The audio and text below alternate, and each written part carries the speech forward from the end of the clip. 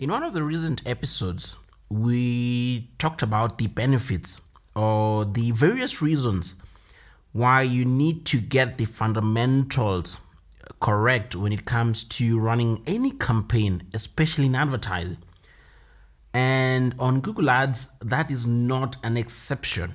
And in today's episode, we're going to talk about one of the most important fundamentals that you need to get right.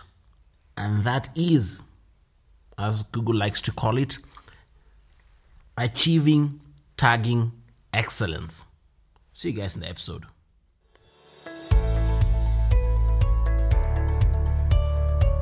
Welcome to the Marketing Podcast, the #1 podcast helping aspiring entrepreneurs level up their marketing. Here's your host, Augustine. Let the class begin.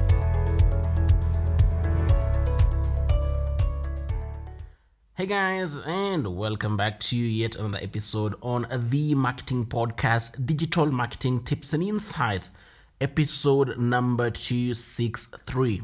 Now, like I've mentioned in the intro, we're going to talk about one of the key fundamentals when it comes to running a Google Ads campaign that you need to get right from the get-go.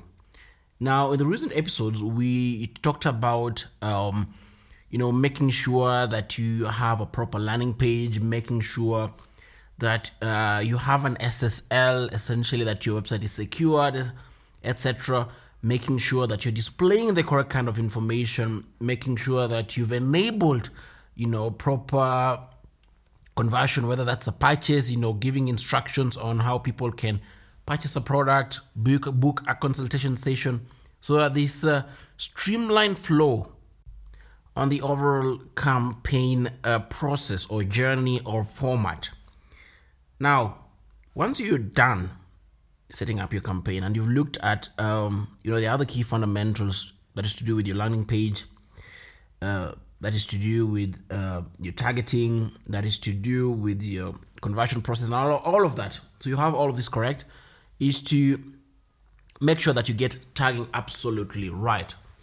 And this will affect, especially if you're going to run an expensive campaign and for a longer period of time.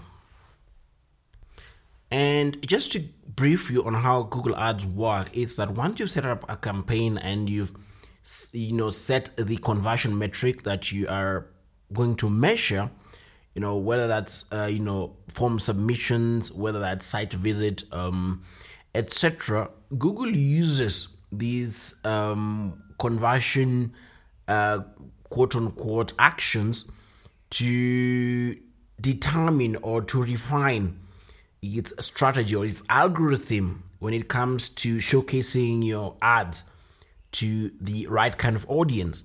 That is the audience that is more likely to convert.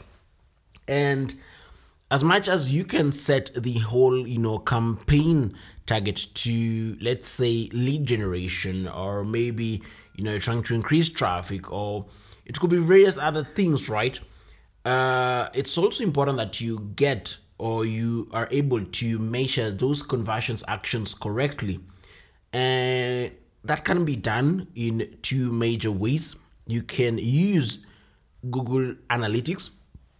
Now we have the Google Analytics 4 and set up events that you want to measure and import those events into your ads account and your campaign.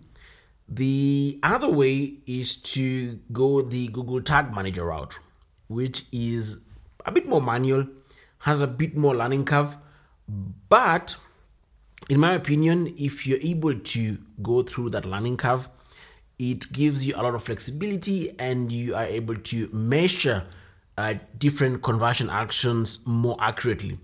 And it's not only important for you to be able to measure the performance of your campaigns through these conversion actions, but essentially for Google, it also needs to understand exactly what action, what events are you trying to measure.